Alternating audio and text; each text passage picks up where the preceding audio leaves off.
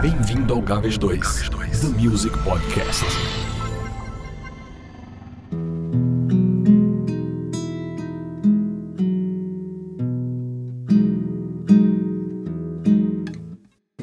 Valzinho e Orestes Barbosa. Falar de Valzinho e não falar de Paulinho da Viola seria uma heresia de minha parte que eu não posso cometer. Um dia, ao encontrá-lo num evento musical, me apresentei como sobrinho do Valzinho e disse-lhe que em todas as oportunidades que eu tivesse, eu agradeceria a ele por tudo que fez por meu tio. Já em seu primeiro LP, em 1968, produzido pelo Hermínio Belo de Carvalho, Paulinho gravou Doce Veneno. Para além de cantar em shows outras canções de Valzinho, como a belíssima Tudo Foi Surpresa, que ouviremos aqui amanhã, e em seu disco de 1971, dessa vez Paulinho gravou Óculos Escuros, de Valzinho e Orestes Barbosa, que está entre os maiores poetas da MPB, como já dissemos aqui no P26 anteriormente. E foi quem fez com Valzinho esta fabulosa canção que ouviremos hoje.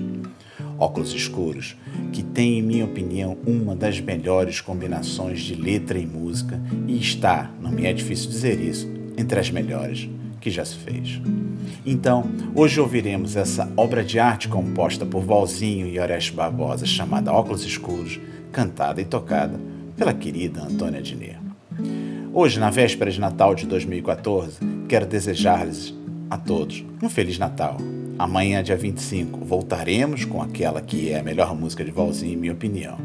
E depois de amanhã, dia 26, tem mais uma surpresa para vocês na data de centenário do Valzinho. Espero que se divirtam e até amanhã.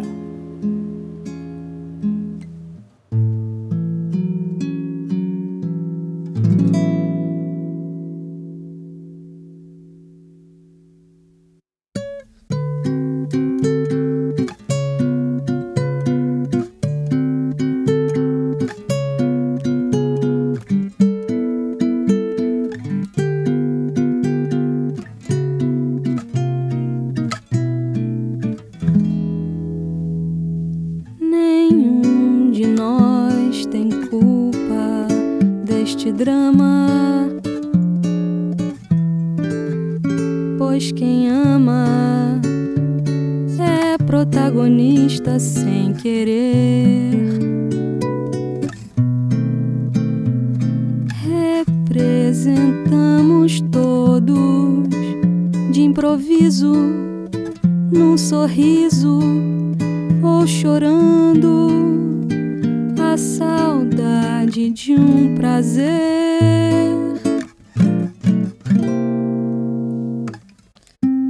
Teus óculos escuros colocaste e me fitaste, tentando assim o pranto disfarçar.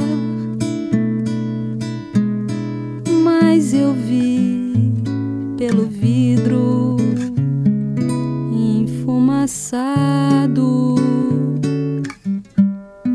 do outro lado, cristal de uma lágrima rolar.